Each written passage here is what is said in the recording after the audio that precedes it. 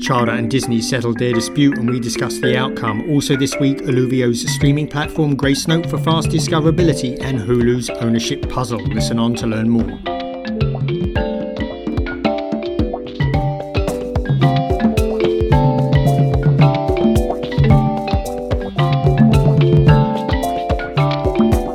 Welcome to this week's edition of Inside the Stream. This is Will Richmond from Video News, and that was Colin Dixon at the top there. Hey Colin, how is everything going? It's great. I am counting down the hours now for my flight to Amsterdam for IBC, which starts on Friday.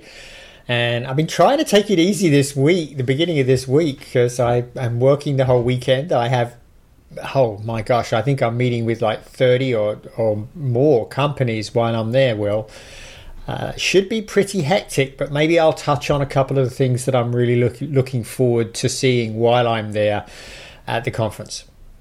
Definitely. Well, we're looking forward to that, and certainly looking forward to hearing more about how your trip to IBC goes. So we, as you mentioned earlier, we have an Around the Horn this week. We have a number of different topics, things that caught our interest. We're starting off with, of course, the news picking up on last week's podcast about the Charter and Disney.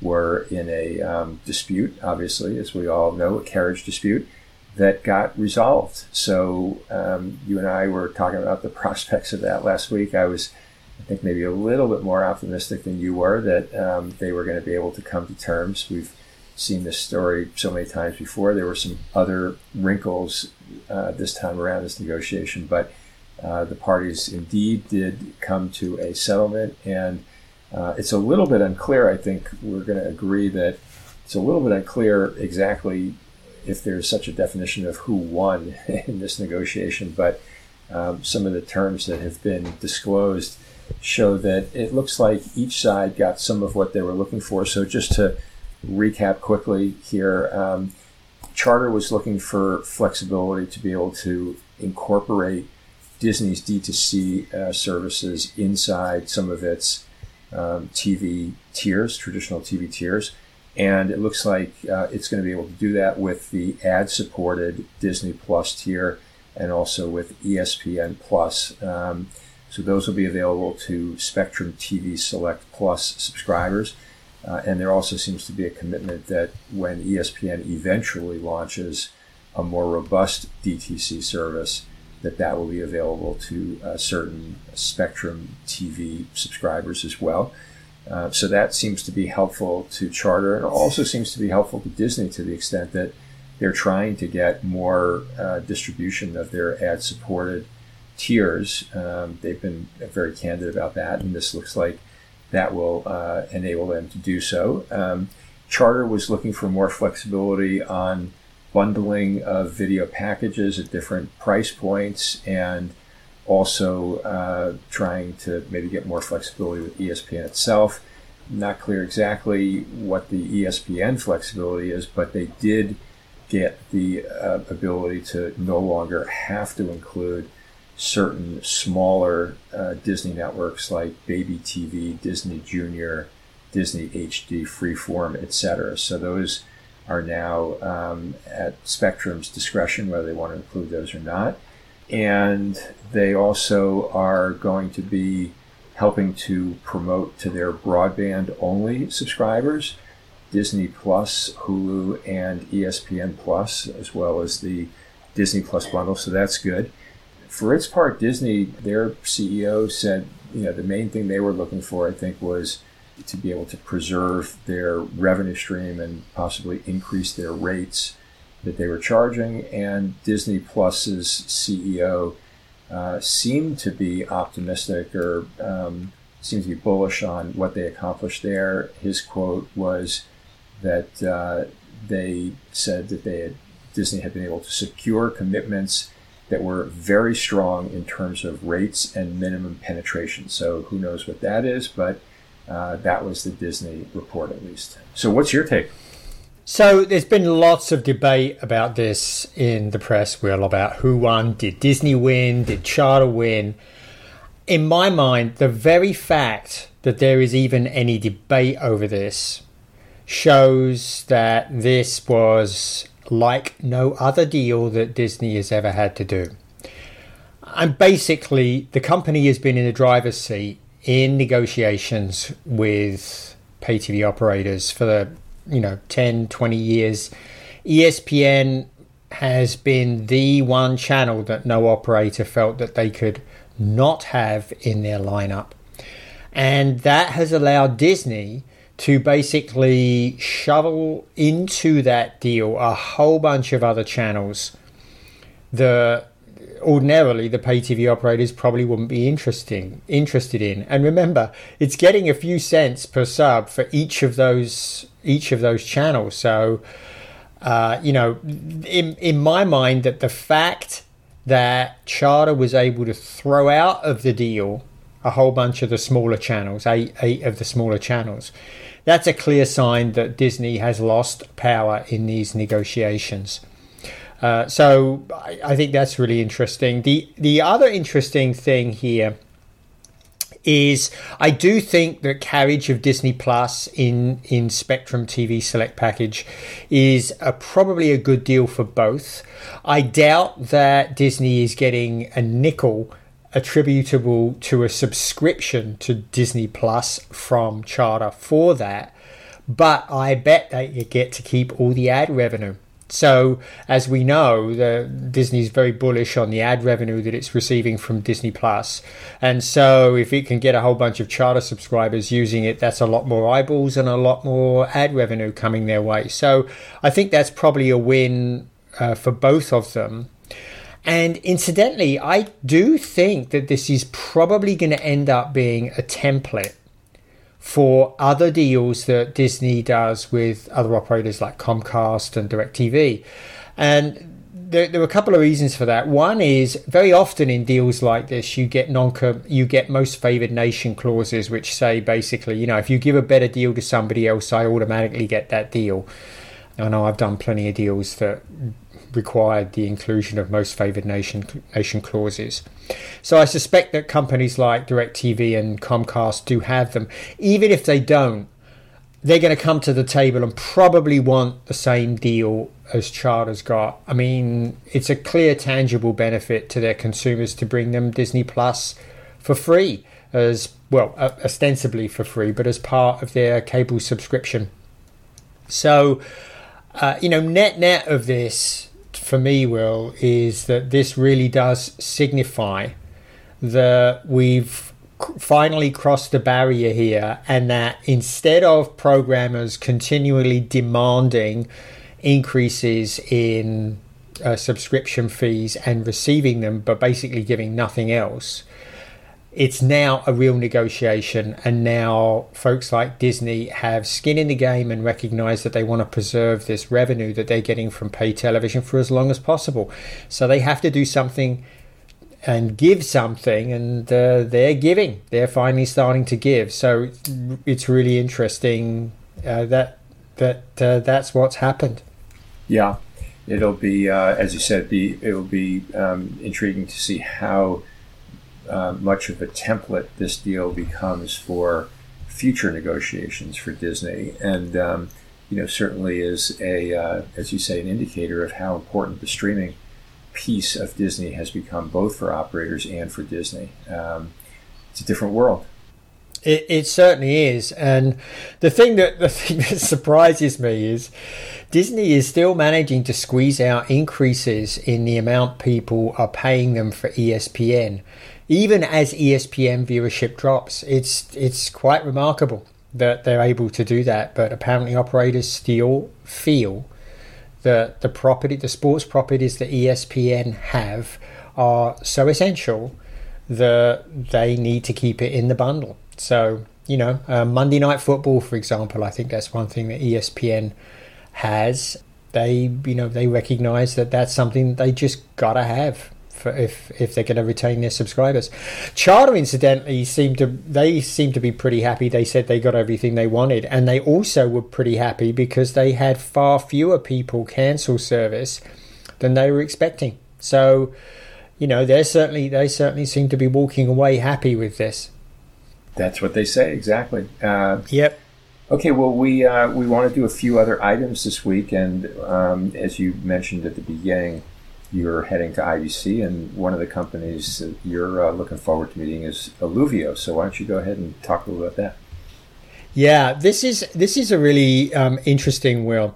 So I sat down and I actually wrote a piece yesterday, which was just thinking through. I mean, a ton of press releases have been passing across my desk, and some I read and some I don't. But I read the Eluvio one because if you don't know who Eluvio is, I really suggest that you spend some time looking into them. They've been doing some really interesting things. They've established a blockchain-based streaming platform, and it's really an alternative to the traditional CDN or cloud-based delivery mechanisms. And they've been sort of getting their feet wet, Will, in the business by helping companies like Warner Brothers recreate the full disc experience. So there's bonus features and fancy interfaces and everything in a Web3 environment. But they've done it for Warner Brothers with some of their classic movies, like the original Superman movie, the first Lord of the Rings movie. They're going to do the rest. These are available to buy through the Eluvio fabric. They're available to buy in exclusive editions. So they're pretty expensive. I think the top one was $100 and the other one was $30. And for that, you get a whole bunch of features, the original cut of the movie, etc., etc. But the critically here is you retain the right to resell it. And because it's on the blockchain, they can track absolutely who owns this. So if you sell it to somebody and then ownership of that particular digital entity transfers to that person, and you absolutely no longer have access to it. So all of that stuff goes away. So anyway, that I thought was really interesting because it brought collectability to the market, and it, as I said, recreated the full DVD experience. But Eluvio has really expanded the breadth of offerings that it can carry now on its fabric. So they say they can support live streaming, fasts, PVOD, and full content experiences, interactive content experiences. And it says that their full-featured media stack allows content providers to publish, store, and deliver content at scale, including personalization of ads, access control, content protection, and proof of engagement, so that you can count the ads, prove that people have watched it. And they're doing all that by saying that they are 10 times cheaper than traditional CDNs or media cloud delivery. And they're able to deliver a latency of just 2 seconds. And that's at a global scale. So listen, this is very disruptive. And I am really excited for this. One of the things that Eluvio, they're based on the blockchain. One of the things that they are really set out to do is to sort of clear out all of the stuff that sits between the content provider and the consumer of that content. And so if they're bringing this same approach to the delivery of fasts and live and PVOD, this is very disruptive to the current industry, and I'm really excited to see if they can do that. There's one other thing that they're also delivering here, which I can't wait to talk to them about, which is they're bringing a media wallet along with this, which allows you to discover, stream, own, and enjoy content directly from publishers. So really, the whole thing here is that this connects a producer of content directly with the content provider without anybody acting as a gatekeeper or any of that. And boy, there are a lot of companies that want to act as gatekeepers and exact their fee for doing so. So I'm very, very excited about this. I'm going to be talking to Michelle Munson, who's Eluvio's co-founder and CEO, at the conference. I've spoken to her a couple of times before, and I can't wait to see it, Will.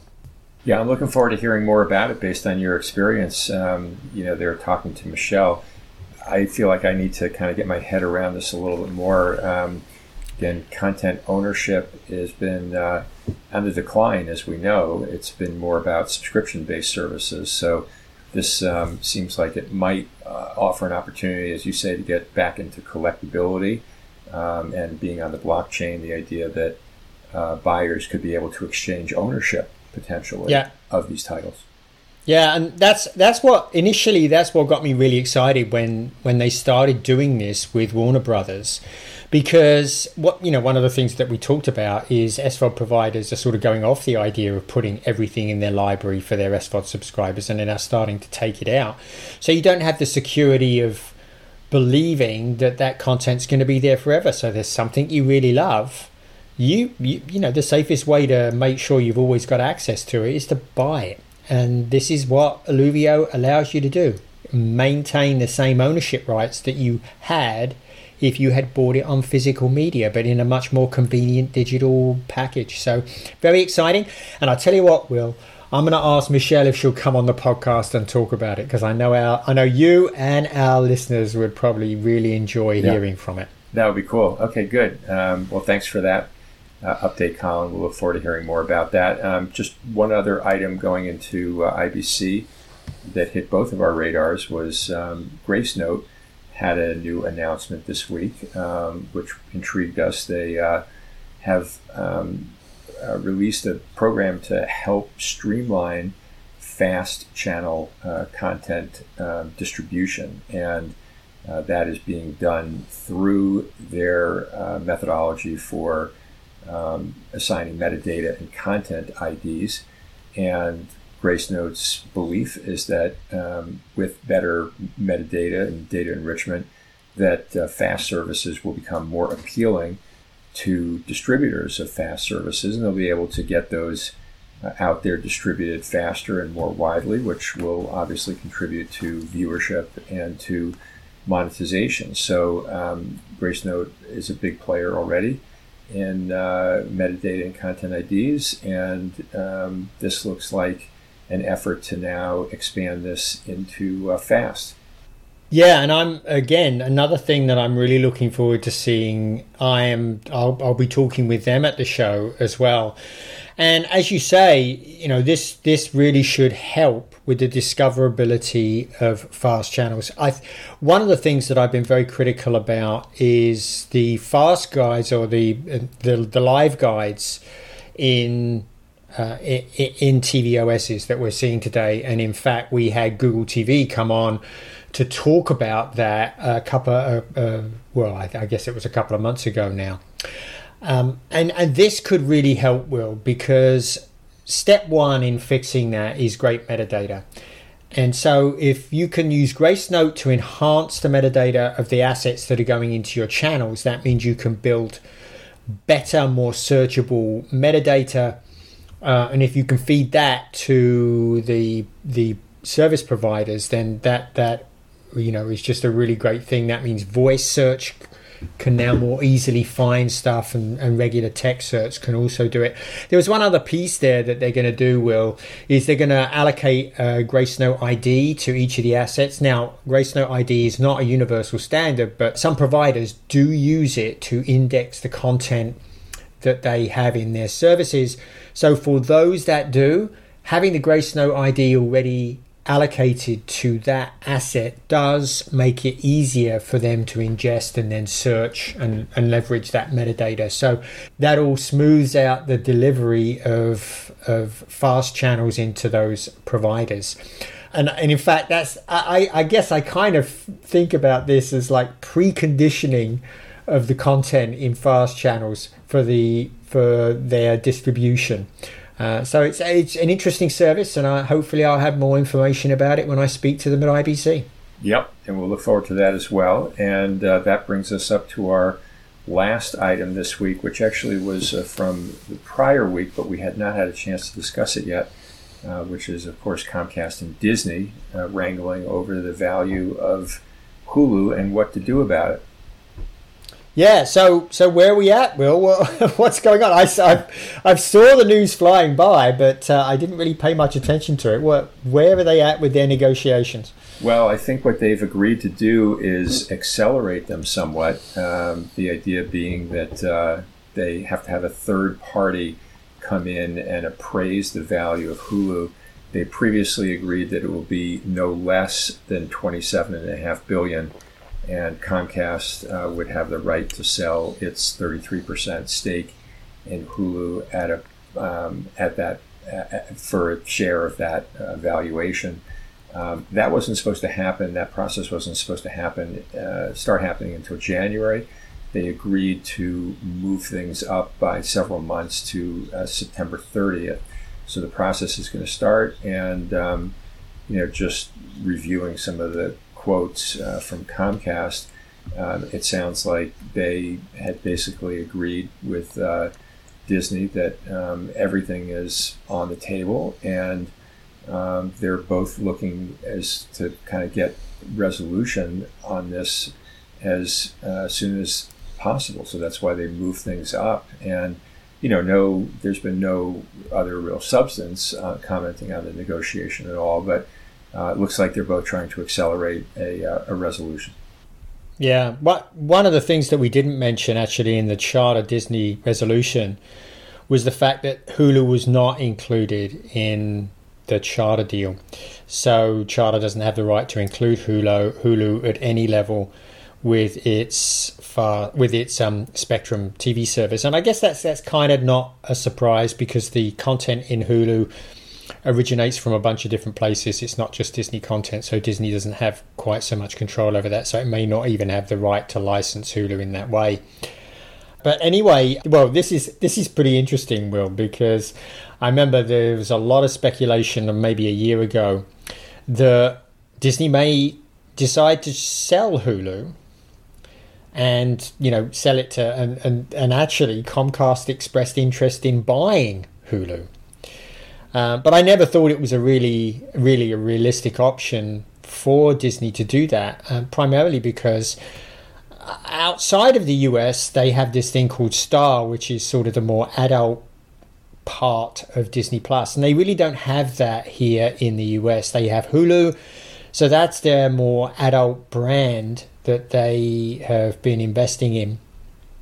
And so I never really thought that was an option for them to sell, and it really doesn't sound like they're going to. It really sounds like they're going to keep hold of Hulu going forward. The impact on Hulu of the removal of NBC first-run content, it's really hard to tell. I certainly haven't. I don't know if you've noticed a big drop-off in Hulu subscribers. I haven't. It's still hovering at about where it's been for, quite a while. It's hovering at about 44 million subscribers here in the US, and it's been sort of around that. I think it ticked up a little bit last quarter, and it's only 4% up on the year. But I got to tell you, I do think that they're going to have problems, because Disney has made it very clear that they're cutting back on the amount of content that they're producing on D2C. And, Hulu's going to suffer for that, because it's just lost NBCU first-run content, and it will probably lose a bunch more NBCU content when the deal finally ends. And they'll also be seeing less content from Disney. So, I'm kind of expecting Hulu to see a bit of a decline in 2024. I know from my perspective, personally, I've downgraded Hulu's position in my list of apps, because I'm just not going in there as much as I used to. I'm spending time in other apps like Netflix and Paramount Plus and Apple TV Plus, interestingly. We've been watching a lot on Apple TV Plus just recently, so they've been downgraded, pushed down a couple of rows. Yeah. In the interface. So anyway, be interesting to see where they do end up with the valuation of Hulu. I'm wondering if it's at its peak. I don't know. Maybe Comcast is buying high, or Disney is selling high in this case. Well, we'll find out. we'll find out lots more coming on that story in 2024 for sure. I think that's all we have for this week, Colin. You are getting ready to run for your plane for IBC, so safe travels to you. Looking forward to hearing all of the exciting news that you bring back next week. Thanks very much. And yeah, maybe in next week's podcast, which I will be in the UK when we record that, but maybe I'll have lots more feedback on some of the things I saw at IBC 2023 this weekend. Okay, Colin, safe travels, and thanks everybody for listening in.